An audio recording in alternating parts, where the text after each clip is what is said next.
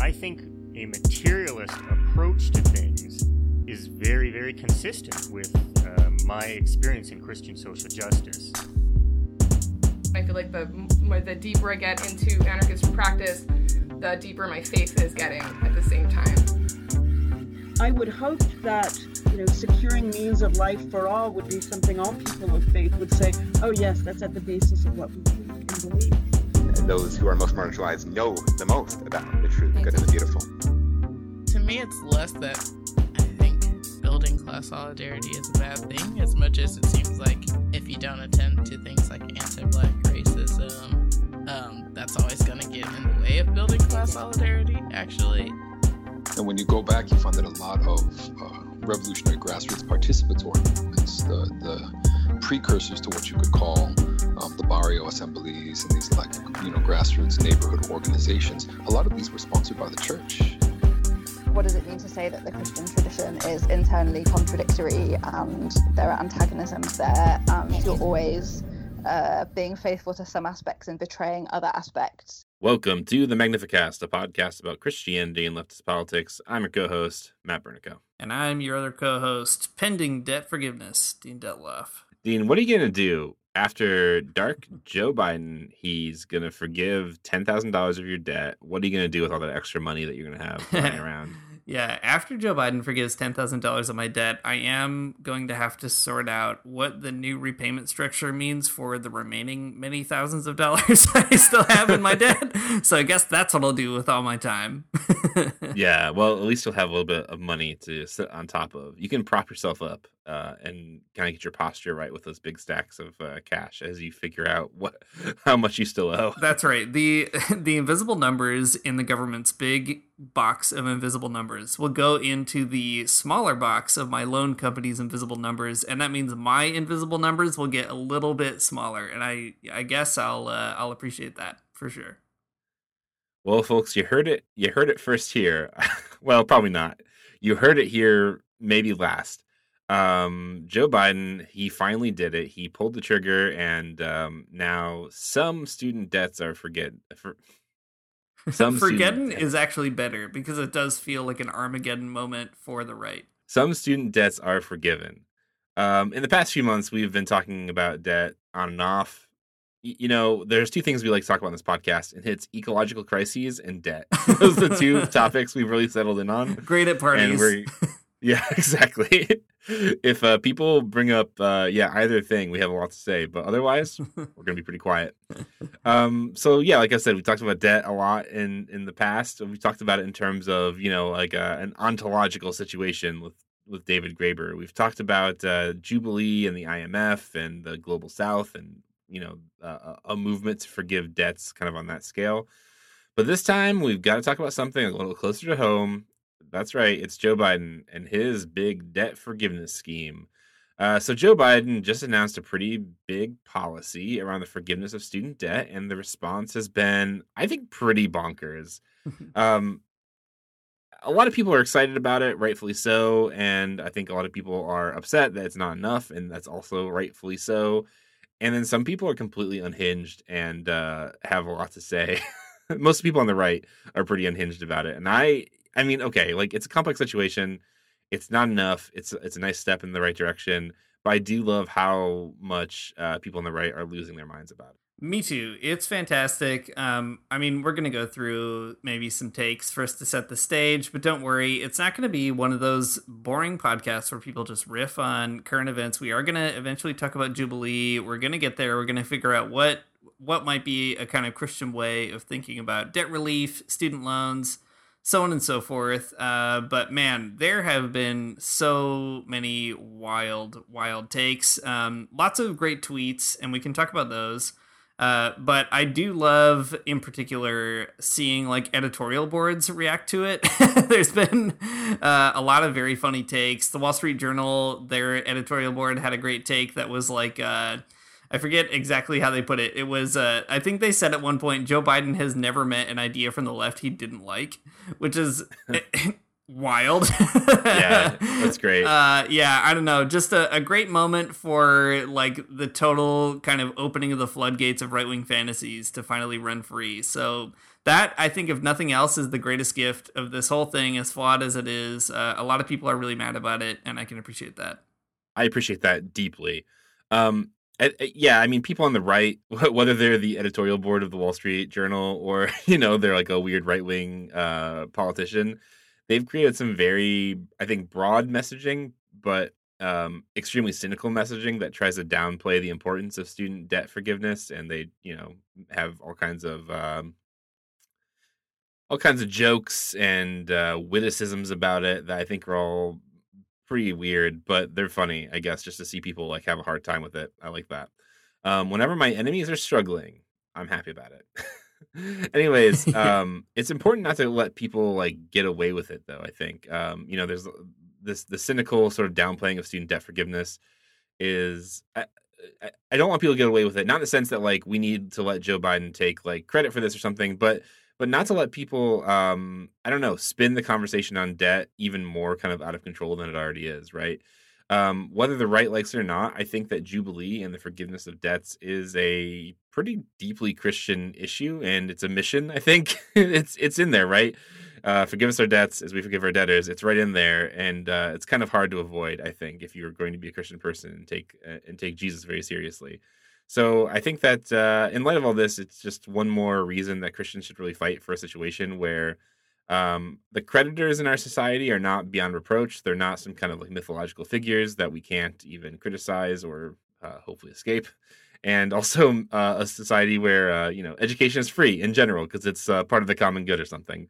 So I think we have a lot to say about debt, as always, and we'll probably do a little bit of backtracking as well as things we've said in previous episodes, but that's okay. But before we get into anything like too heavy here, let's set the stage with a few details about this big debt forgiveness plan. Joe Biden set up a policy that will forgive $10,000 in student loan debt and $20,000 if you get a Pell Grant, and if you didn't, sorry, just $10,000. It applies to people who make less than $125,000 a year, so that's pretty good. I mean, it's always got to be means tested. It wouldn't be a Democratic Party initiative if it were not means tested in at least one way.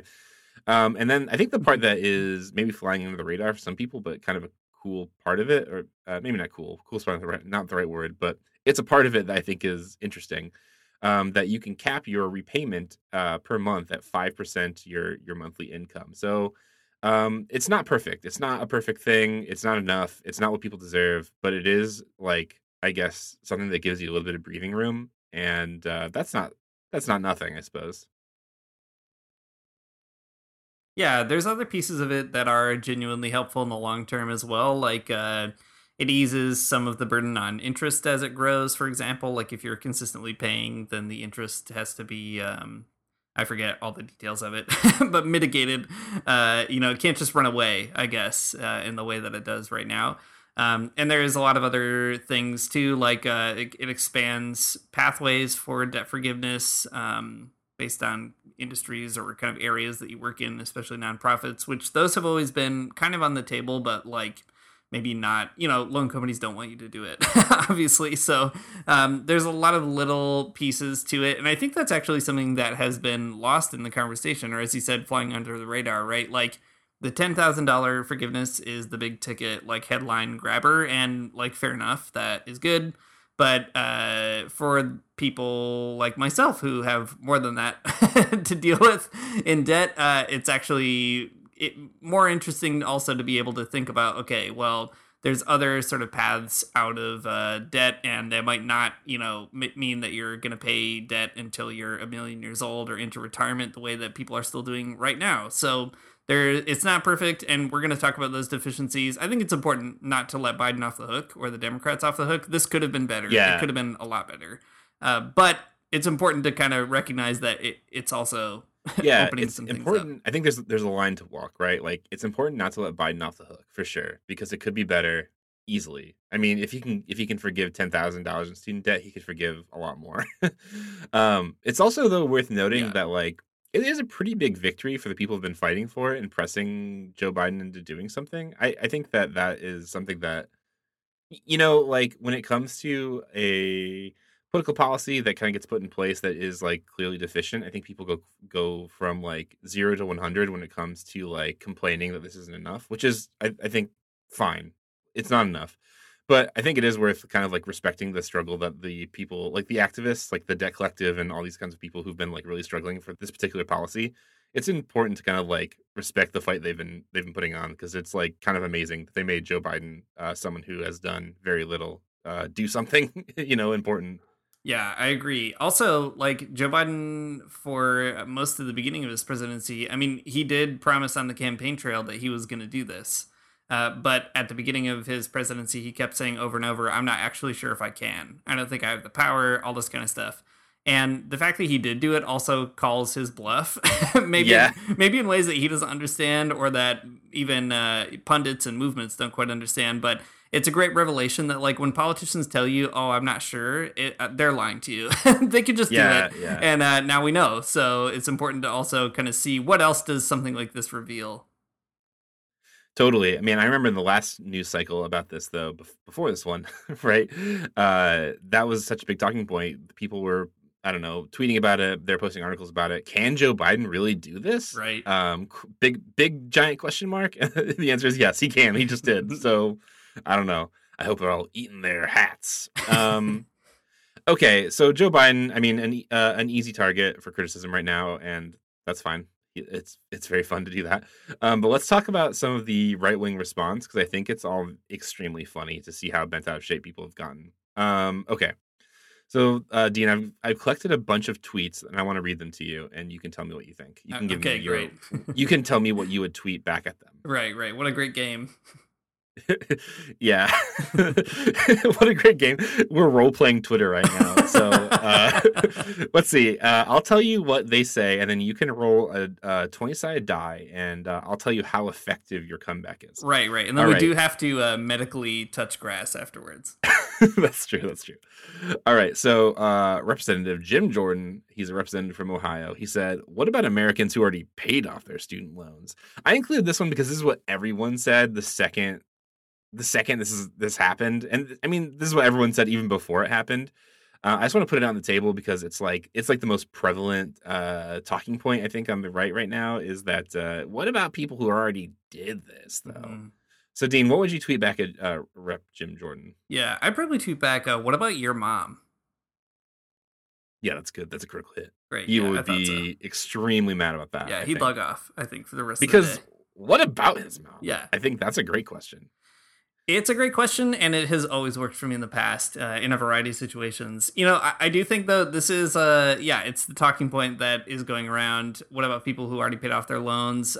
There's other ones, too. Maybe you have some great tweets that kind of bring them up as well. But, like, the other takes, or the other kind of related take I've seen a lot is, what about the people who actually have to foot the bill for this, the taxpayer, and so on, which is kind of a roundabout way of saying the same thing, right? That there are some people who either already did the hard work to pay off their loans, and I guess they don't benefit from this policy. And I don't know, too bad for them, whatever. And then the other, kind of, what about the taxpayer who never went to college or whatever, but they never have to pay for this? And I think the solution, or kind of the argument, is really simple and addresses both, which is like, what about like a person whose house burns down and like you paid for the fire department? Isn't that very good? If your house never burns down and nevertheless other people get the fire department there, like there's all kinds of public goods that we all pay for because we know that a strong society needs to be able to have that available and all that kind of stuff. And I guess the big question, what about Americans who already paid off their student loans? The big sort of issue for me is like, why didn't we enact this policy sooner so that they don't have to worry about it? Thank you, Jim Jordan, asking the tough questions. Well, it's so frustrating because Jim Jordan, an actual politician who is like sitting right now, like he could just introduce legislation that like pays people back for it or something. I don't know. Yeah. It's like you could just fix this problem yourself if you were an idiot. Yeah. I mean, so I think that you're right? There's like having educated people in your society is like a public good. I think it's for everyone's benefit, and you should probably want that. I think, whatever. If you're a person who didn't go to college, I guess that's fine. I mean, no shade on you, obviously. And it doesn't mean that you're not smart or educated, but like, I don't know, having people who like go to get like an accredited degree to be a social worker is a very good thing. Yeah. Or, you know, having someone go study philosophy is a good thing because I don't know, think about all the things that produces. It's good. It's good that people learn things, I think, is my hot take. Yeah, I think it's a great hot take. And I think even more crass than that, like, it's also bad for a society to have so many people burdened down by a giant debt. Like, Yeah. that in itself is not good. I mean, even in a kind of strictly capitalist sort of way, like, you don't have to be a communist to recognize that it's not good to reduce the buying power of your citizens for literally no reason other than enriching, like, people who make money off of purely speculative finance ventures, right? Like, that's not healthy for an economy. It's very bad. It leads to all kinds of crises of spending power. It leads to, just like really unhealthy, even capitalist kind of things that are going on. So it's like, you know, even if you can't get someone around to the very good point that, like, it's good to have a culture that can produce educated people, and that's great. It's like, it's also bad to have a culture that just produces people who are overburdened by debt, and that's very bad. So we should all want that to change. Yeah, one more thing before I move on to the next one. I swear to God, I will move on. But what about Americans who already paid off their student loans is also just like bonkers because like I guess it just seems like so completely cynical and stupid because like politicians know, right, that not every single piece of legislation or every single policy decision is going to affect everyone universally, right? Yeah, like some people will just be affected and some people won't, and that's just the nature of doing political stuff. Mm-hmm. So it's like, I don't know, man. Why don't you know that? why is that not as obvious to you as it is to me? Okay, here's another one. This is from Eric Schmidt, who is the current Attorney General of Missouri, my state, and he's also running for U.S. Senate, and he's probably going to win. And I think this one is particularly egregious, and you'll see why in a minute. Eric Schmidt writes, Harvard and Yale should liquidate their endowments if the elites are serious about forgiving student debt. Why should the truck driver pay for the Ivy League doctor's unpaid debt? This shouldn't be working folks' burden. The Democrats are the party of, by, and for the elites. Mm-hmm. Mm-hmm. So what would you tell Eric Schmidt? Yeah, I mean, apart from saying, what about your mom? I guess I would say, that's implied. Implied, exactly. My second tweet would be, I guess I would want to say something like, the Democrats are the party of, by, and for the elites is a really ironic thing to say if you are a party who's literally going to bat for people paying back extremely rich creditors. Like, who's being defended in this tweet? It's not actually truck drivers. Truck drivers are not the the people of interest here. The people who benefit from the current debt regime are rich people. That's it. Elites. Those are the only people who benefit. Nobody else benefits from it. So why would you preserve that? If you're upset about elites, you would do everything in your power to say, this is actually very bad. We should change it. Yeah. As a longtime follower of Eric Schmidt, this is the thing he does quite a bit, is try to spin somehow that Republicans are a party of the working class. Mm-hmm. And it is it's a very funny thing to argue for Republicans in Missouri because they are literally responsible for reducing the minimum wage after it was raised right. in St. Louis. So it's like, you know, they're the party of the working class, but they do want you to make less money than you should. Right. Yeah. So yeah, well, that's less to pay off other people's student loans, so I can understand. That's right. They don't need the extra money because they're not paying off anyone's student loans. Right. All right. How about this? This is from a representative from Indiana. His name is Jim Banks. This one's it's pretty brazen. Student loan forgiveness undermines one of our military's greatest recruitment tools at a time of dangerously low enlistments. I'd just be back. Yeah, man, exactly. Yeah. Man, I love having an army of people who the trade-off for learning how to murder someone is you get to go to college for free. Pretty incredible stuff there. I think it's great that he just he's exactly right.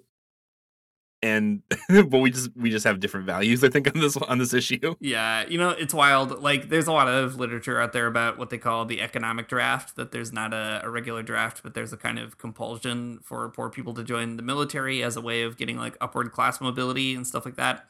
And you know what also frustrates me about that? Like, I won't say too much about this because it's not my story, but in my family, a handful of people have gone through exactly this. Like, didn't have a lot of money, had no prospects, no way of getting out of their economic situation, so they join the military, and whatever that they did what this guy says, right? The military promises a kind of economic future, including an education, and that was the motivating factor for them to join. But in the end, not one of those people ended up having a positive experience in the military, and they all got screwed when they did try to go to college, and they got so messed up from what they had to do or go through in the military that they couldn't succeed in college anyway. So it's like, it's also frustrating because not only is the economic logic behind a tweet like this extremely gross, but like, it's also a lie. I mean, the military, I'm sure it works for some people, whatever. They end up getting good desk jobs and they get an education and all that kind of stuff. But like, for my poor family who did join the military, it just ended up being bad and awful, and they didn't even get the benefit at the very end. So I don't know, good riddance, I guess. Get rid of it. Yeah, for sure. I mean, the United States military is a big imperialist machine. I don't have a lot of things that are nice to say about it. Though there's an organization in the United States I think is actually pretty interesting, called Veterans for Peace, that kind of speak out about the Veterans Affairs, like what happens to people after they come out of the military. And I think it's actually a really interesting organization that has a lot of good things to say. People come out of the military extremely jacked up, and that's bad. It's bad, and I don't think free college should be a good way to entice people to learn how to kill other people. That's my hot take. A good take. Okay, here's another tweet, and this one's not from a political person. This is from everyone's favorite worship pastor, Sean Foyt. Great. So I got a kind of a good cross section here of people who are Christian father husbands, but also not solely politicians. So there's a worship pastor in here too. So that's great. Yeah. Sean Foyt writes. Though he did run for office. Okay, good point. This is not as diverse a cross section as I thought previously. Sean Foyt says, "It's not student loan forgiveness; it's student loan transferal." Someone's finally saying it. Yeah, someone's finally saying it. Those of us who worked hard and were responsible to pay off our college loans are now picking up the tab for those who did not. There must be an election around the corner. Biden is buying votes. I love the last sentence of it. There must be an election around the corner. Like, you don't actually know. Like, he's not quite sure. You can literally Google it. Like, there's a bunch of primaries just like last week. And there must be an election around the corner. This is how Sean Foyt finds out. He doesn't get like a mailer or anything. He's just reading tea leaves. Yeah, exactly. He's reading the tea leaves, and kind of the signs of the time are telling him that Biden must be buying these votes. And I gotta tell you, he should have spent more money on him, Joe Biden. Votes. Yeah, you know what? Joe Biden can buy my vote. In fact, I encourage him to try to buy it. And I do have to warn him, I'm an expensive vote.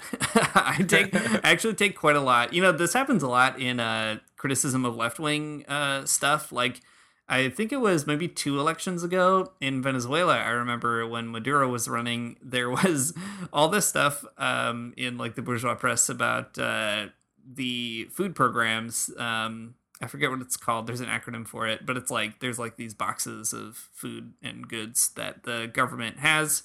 CLAP, that's what it's called. They pass these out to people who need food and so on. And, it's like a really big food distribution program. It's very important in a time of economic crisis. So anyway, the government was expanding that program during the election, and people were accusing the PSUV of buying votes. And it's so funny because it's like, yeah, imagine that. You're a poor person and the government actually feeds you. You'd probably be like, I think we should probably stick with these ones. So it's a perfectly rational decision. And I think Joe Biden can actually work harder to buy my votes. I welcome that in my marketplace of ideas. Yeah, I think that's good. That's the thing about the left. We're all dirtbags that just want to eat a gas station pizza and drink a PBR. But when it comes to buying our votes, we are expensive people. That's right. So keep that in mind, Dark Brandon. Dark Brandon, indeed. So, okay, I think we've got a good sense here of the discourse. This is what's going on. It's what people are tweeting. They're saying it on the internet. They're saying it around the dinner table, I'm sure, on Facebook and so on. What is a Christian to do? And I think this was a moment where Matt and I were like, okay, we should talk about it. What should we say?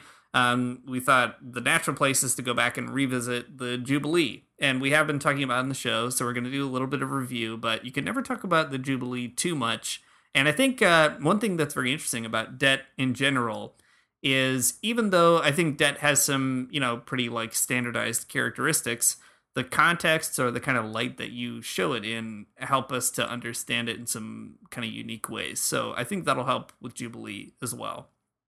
So maybe we could start with like a bit of historical background. I don't know. Does that seem like a good place to dive into this? There's a deep history of debt. In a past episode, we talked about David Graeber's Debt, the First 5,000 Years.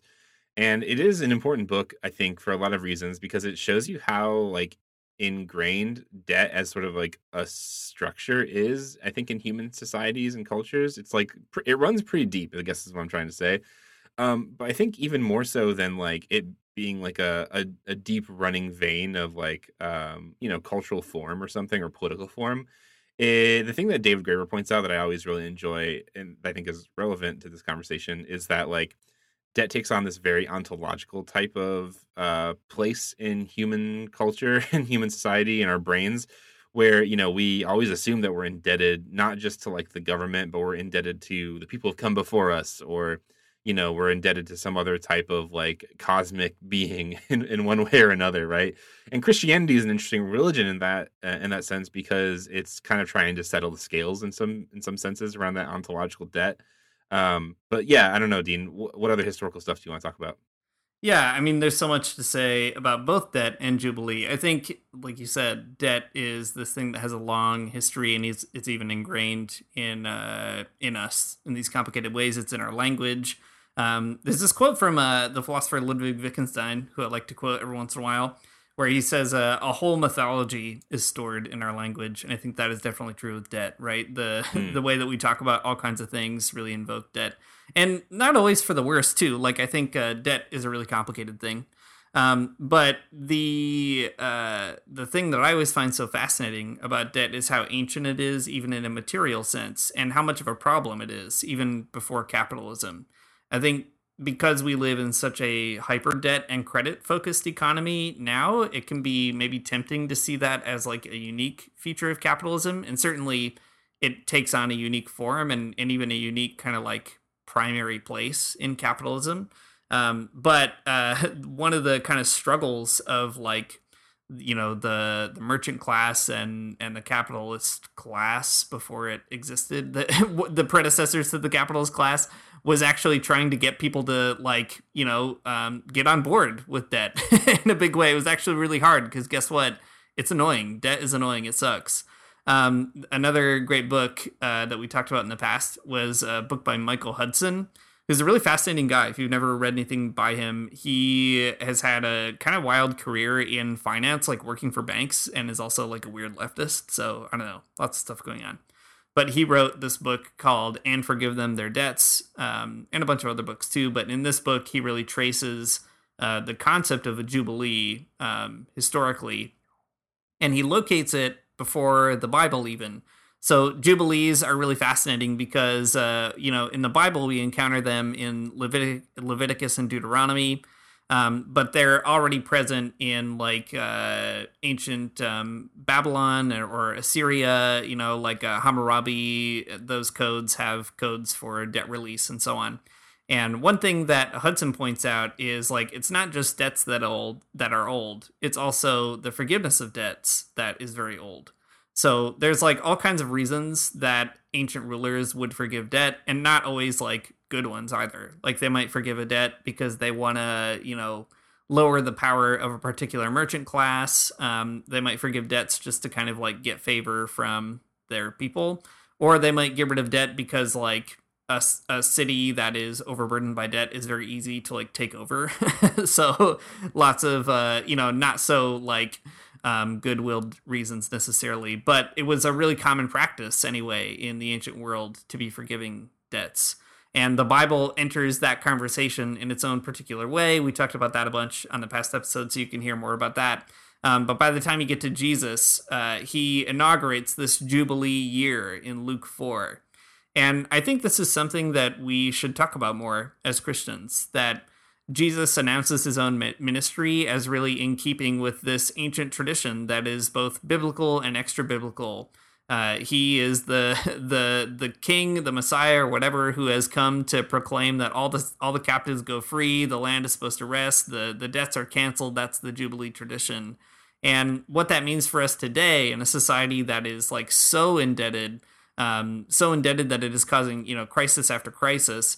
I think it's important for Christians to kind of recognize that the Jubilee is not just an accident tacked on to Christianity or something that was like, oh, that's in the Old Testament, so it's not important. It's actually like a fundamental feature of how Jesus understood what he was doing. So it's good to maybe figure that piece out. Yeah, totally. So in the Old Testament, in Leviticus and Deuteronomy, there's the year of Jubilee. That's every 50 years. But then every 7 years, there's a Sabbath year, a sabbatical year, right? And, the sabbatical years are like a mini Jubilee or something where you're supposed to, you're chilling out, you're just vibing with your family. You're not working the fields. But then in the big year of Jubilee, that's like the big economic reset, right? The land has to go back to its original owners and so on. And, all debts are canceled. And it is a really fascinating thing because in Leviticus and Deuteronomy, it is set up in real moral terms, I think. And also in spiritual terms too, right? That it's a day of rest, and there's something, or not a day of rest. It's like a year of rest, but a moment, a time, a duration of rest. So there's a spiritual aspect to it, but it is a moral term in the sense that in Deuteronomy it does say that like, if you kind of follow these rules that God's giving you, like no one will be like poor basically in your community. There won't be anyone in need. But yeah, I mean, I think you're right, Dean, that like, that tradition never stops. It's no one ever in the history of the Bible is like, okay, and now the regime of like Jubilee is over. We're not going to do it anymore. Jesus continues it. I mean, and going forward, it's like continued, but like we've stopped for some, capitalistic reasons, I suppose. But all that to say, it's a part of the tradition that Christians inherit. If you're going to take Jesus seriously, it's there, and you got to do something with it. It doesn't say should really the working class be paying for the Jubilee of the right. The wealthy. It's not part of the deal here. Yeah, that's also something maybe worth pointing out. So many Christians are concerned about that. Should this person pay the debt of another person or whatever? And what's great about the biblical Jubilee is like that is just never a question. Like nobody raises that objection, at least in the biblical text. You never hear someone being like, well, I worked for the past, 49 years and like I got this land and fair and square through all these like business deals and all these people working on it and so on and so forth. So like, you shouldn't be able to just take it away. Like the Bible is just like, this is just how it works. Sorry. Like it's like an intentional anti-growth program. It's designed on purpose to make sure that capitalism, gets cut off every 49 years. Like that's a really important piece. Yeah, for sure. Saying it's anti-growth is actually, that makes a lot of sense. It's definitely a stable state type of government, or it's trying to be, right? It's got a reset. It's got a built-in expiration date. That's pretty interesting. I was even this morning, I was making a dumb joke on Twitter about the communism of consumption in Acts. And I don't know, it's kind of hard to think about that not in connection to Jubilee in some ways, right? That like the property divisions of like of the old society, they're like kind of doing away with, and they're not even recognizing that property is sort of like individuated anymore. They're holding all things in common, which is it's not the same idea as Jubilee, but it seems kind of like a logical conclusion of that type of idea, because in Deuteronomy and Leviticus and even with Jesus, you get the feeling that private property, the reason that it does reset, the reason that it does, have this like sort of rhythm to it is because that sales are not final. Property does not belong to one person, sort of at some like ontological level. Because it ultimately belongs to God. And I guess you see that same logic kind of carried out in like in Acts when everyone's kind of just giving up their stuff. Mm-hmm. Yeah, exactly. I mean, you get that even with the chastising of Ananias and Sapphira, right? Like, who are you to sort of hold this back? Right. From God. Well, I guess I bring that up because that's the underlying assumption that I think is really important to Jubilee, is that it recognizes property as not like immutable or something. Yeah. Right? Property is something that's like, I don't know, you have it until you don't. It's not yours. It's only yours for a time. Right. Well, you might be wondering what happened to Jubilee then, right? Jesus is kind of reviving this tradition in his own ministry, and his followers are maybe enacting it in the book of Acts. And I think it's important also to see, so Jubilee is such a foundational thread in the biblical text. I mean, you find it in the Torah, you find it in the prophets, you find it in Jesus, and you find it after Jesus.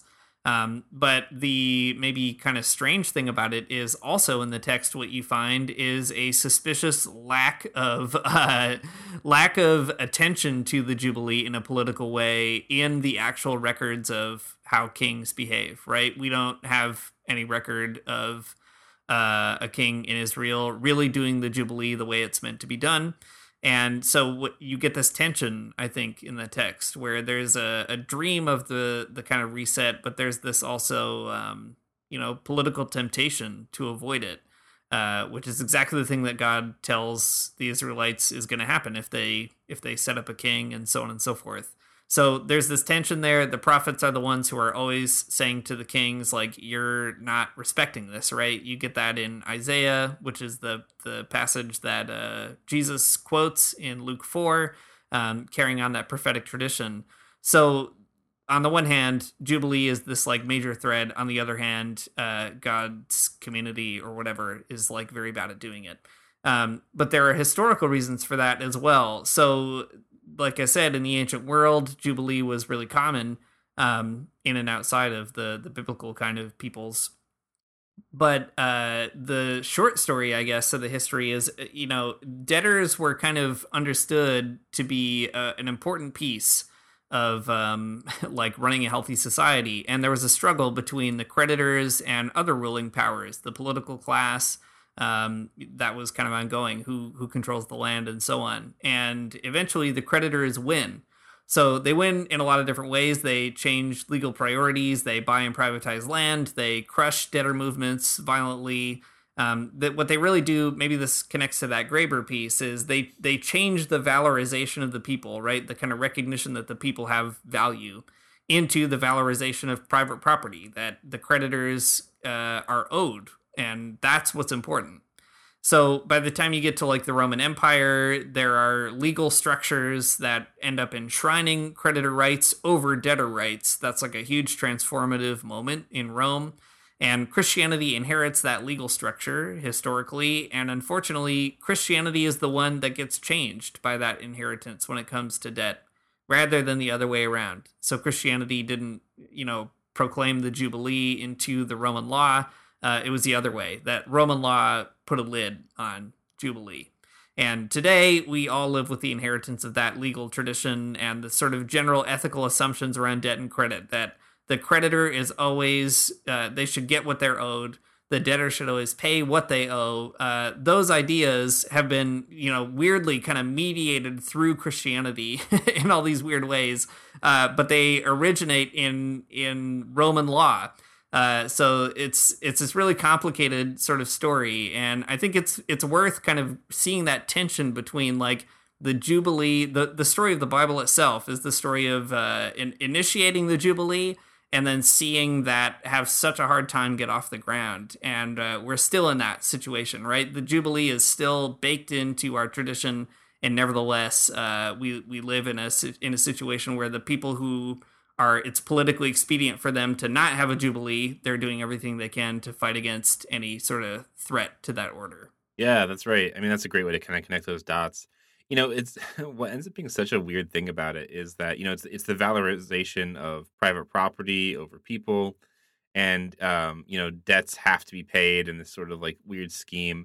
But it's such a weird thing that relies so heavily on class distinction because, when it comes to, I guess the thing that people are drawing out now is that the PPP loans that people like that small business owners got during COVID, like those were all forgiven, like blanket forgiven. And, the same people now are complaining about student loans being forgiven.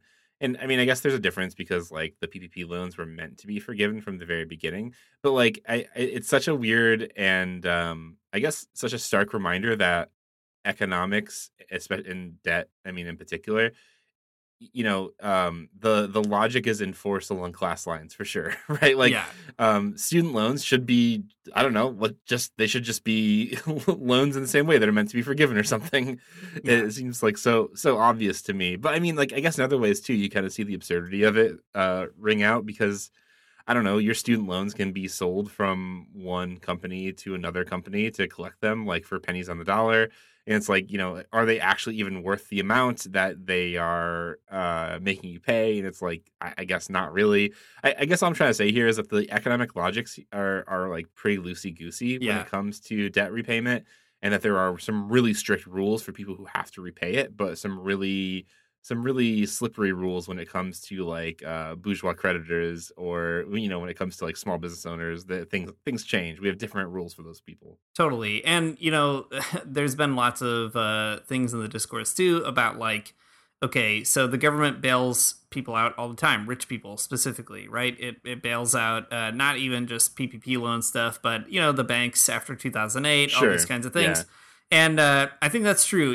Right-wing people will point out that there are flaws in that analogy, that like, oh, these big institutions or these businesses and so on are necessary for the economy to function in a way that like student debt is not, or kind of like addressing student debt is not, which is like true to an extent, true in a certain way, but completely false in another one, right? Like, the assumption that like, oh, these institutions create economic value and therefore the government should like the taxpayer should foot the bill for their failure, and frankly, like, their abuses of power, especially in the case of the banks, like that is such an ideological move, to then say that, and everybody else, average folks, don't really deserve to get anything from the government, right?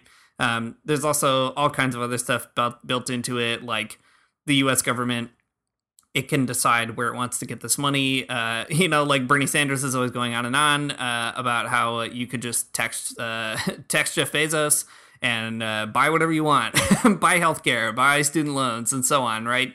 And it's true. Like, it doesn't even have to be taxpayers bailing people out. It can be rich people bailing taxpayers out if we want. And I think that's the big piece here as well, is like, just refusing kind of false ways of like shifting blame around, or being like, oh, these kind of bailouts matter more than others because they're qualitatively different. Like, they're all just ways of avoiding the fact that at the end of the day, the only real reason to kind of oppose a move like this, or to oppose student debt cancellation at all, is because of an addiction to a bad story about right and wrong. Mm-hmm. That's it. It's just a childhood fairy tale about good and evil, and that's it. There's nothing more to it. Yeah, I think that's right. I mean, people in like abolition circles, they talk about the construction of crime, right? And how, I mean, it's very similar, right? Like, a crime is a story that you tell particular people from particular institutions, and like that's how we get people in jail. Some crimes don't even make sense, right? But I guess there's a similar construction around like debt and credit, just a different institutions telling the stories, but it's still, at the end of the day, they are stories for sure, right? Like, okay, this is gonna be a wild thing to say, but earlier today there was a tweet that had a clip from Dave Ramsey, and it is a very funny clip. So this person, okay, first of all, there's two things to talk about here. Somebody calls into Dave Ramsey's show, and it's like, in light of this like debt repayment, should I still pay off my student loans? And the Dave Ramsey's co-host, someone, I don't know their name, was just like, yeah, you have to still pay, right? Like, like they only owed like $2,500 or something, but for some reason Dave Ramsey still recommends that they pay it, which is bonkers and bad advice. Fun fact: if you've been paying on your loans during this time when the payments have been paused, you can actually ask for that money back. It's your money. Fun fact I'm giving you here on this podcast. It's your money and you want it now. Yeah, that's right. Call the government. Tell them that a guy in a podcast told them that you can have your money back, and I'm sure it'll go really well. But I'm not joking though. I think that's real. Anyways, the other clip on Dave Ramsey that's worth talking about is that kind of reflecting on like on this policy from Joe Biden. He like loses his mind kind of in the middle of the show, and kind of goes on this rant where he's just like, I can't. The real problem isn't student loans. People should pay those back. The real problem is predatory loan companies like giving loans to 18-year-olds. They can't even buy a case of beer, but they can they can take out $50,000 in debt and get a degree in gender studies or whatever. And on the one hand, like, I guess I do agree with Dave Ramsey.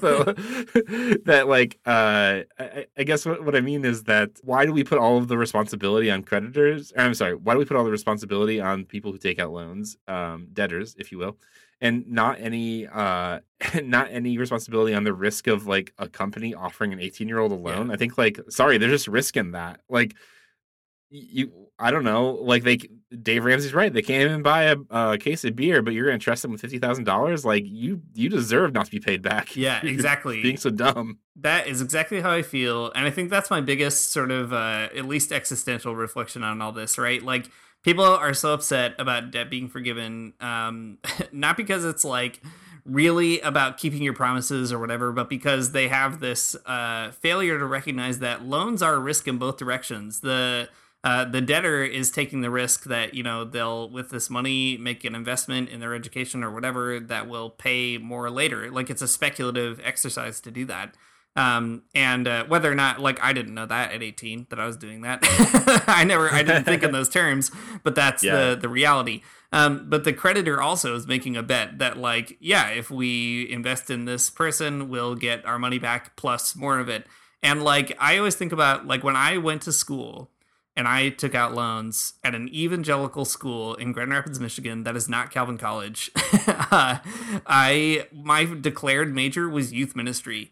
And if you gave me tens of thousands of dollars to study youth ministry when I was 18 years old, and like all I cared about was Pirates of the Caribbean, I'm sorry, but like you are not smart. You're not a smart person. And like, I don't think that I should pay you back because you made a huge mistake. that was your bad judgment, I think, at the end of the day.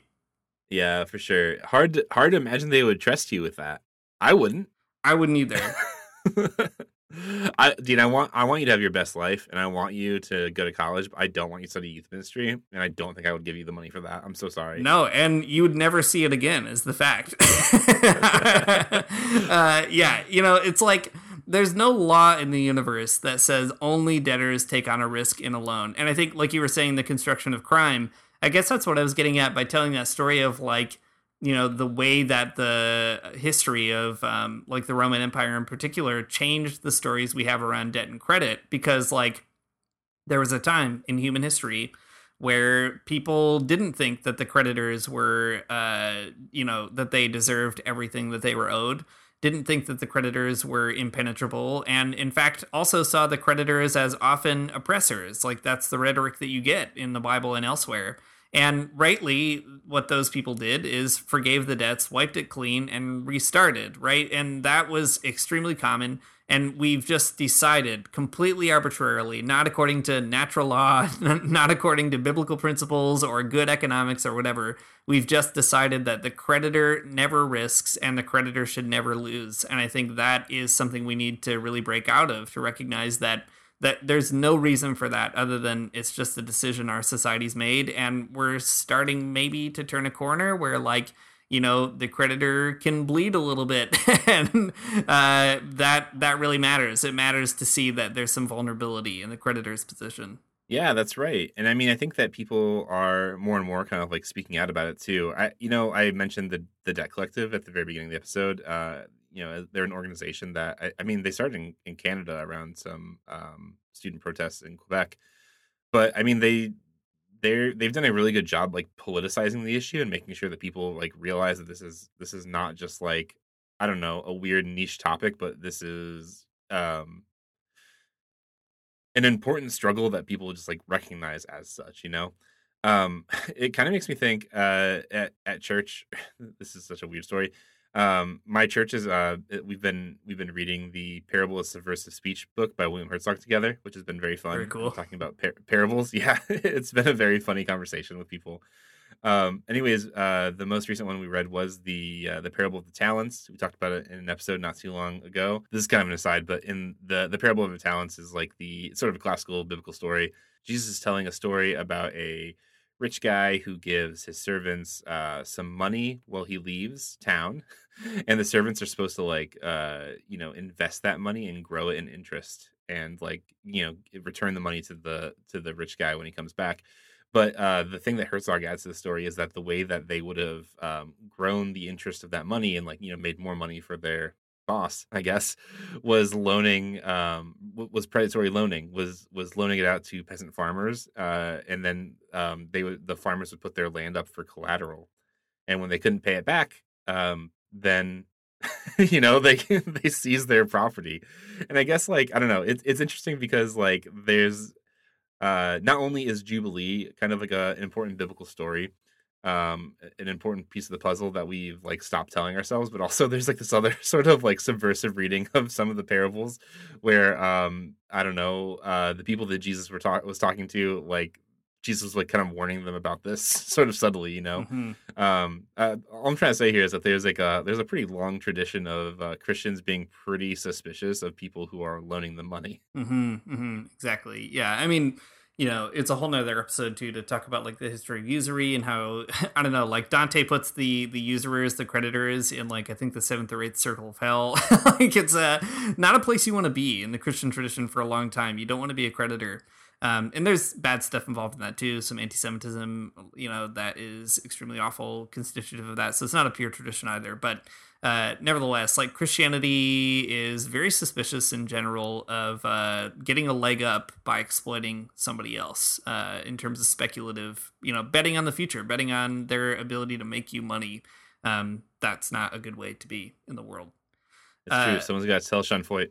Yeah, someone's got to tell Sean Foyt a lot of things.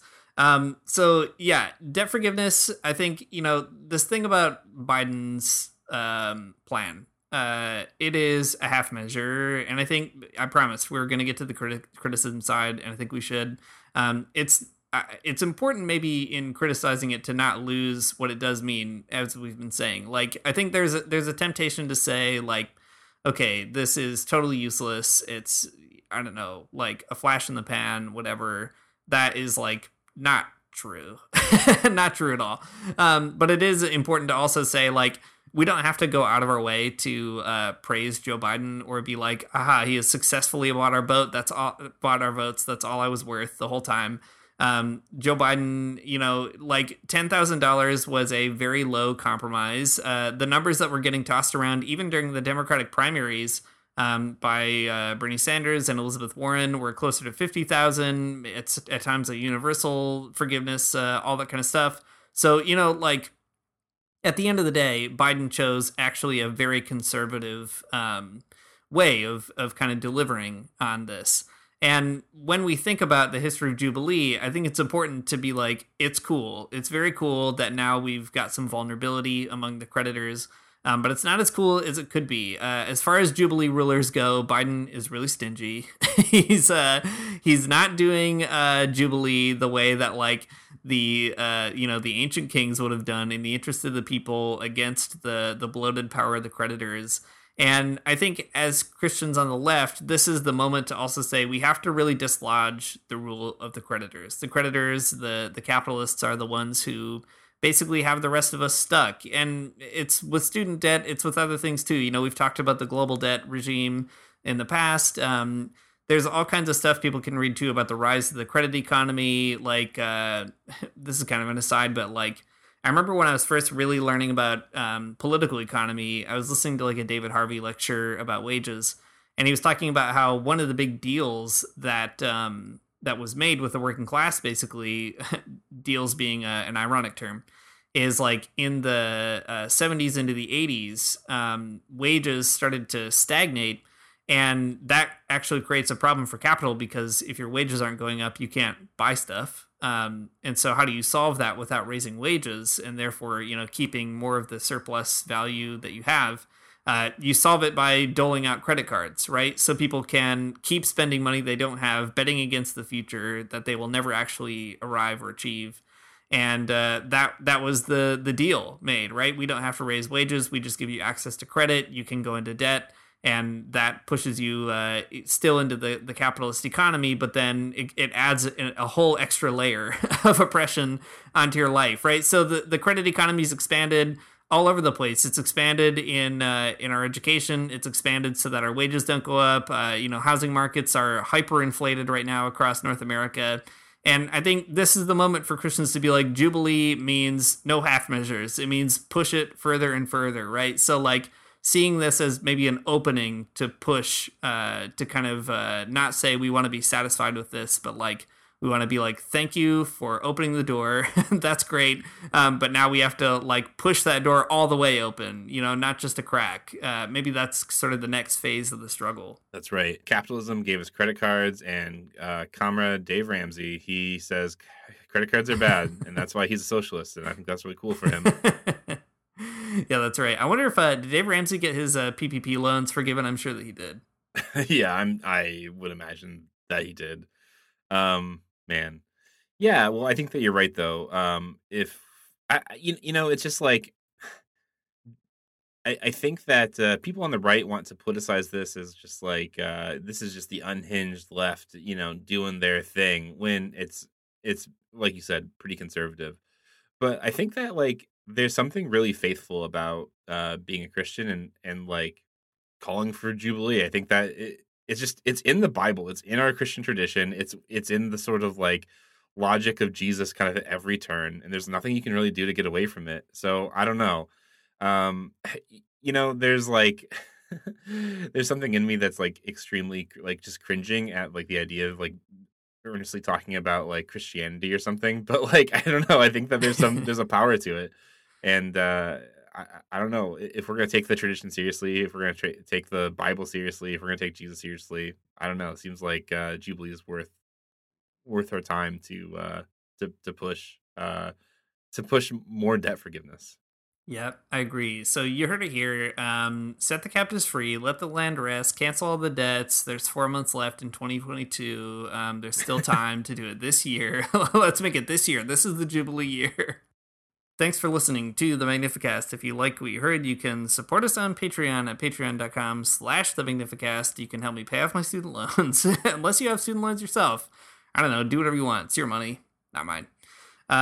We are doing a really cool Discord chat. If you support us at $2 or more, lots of great stuff going on there. We finished up a book club recently. We'll probably read something else in a little bit. You can join the conversation over there. Our music is by Amoria Armstrong. Our outro is by The Illogical Spoon. We'll see you next week.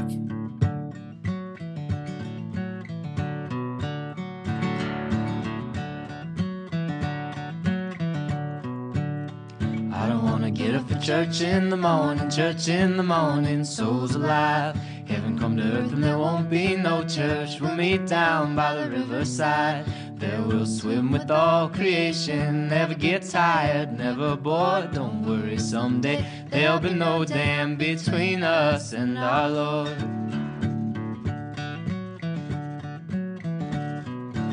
Jackson, keep your hoods up.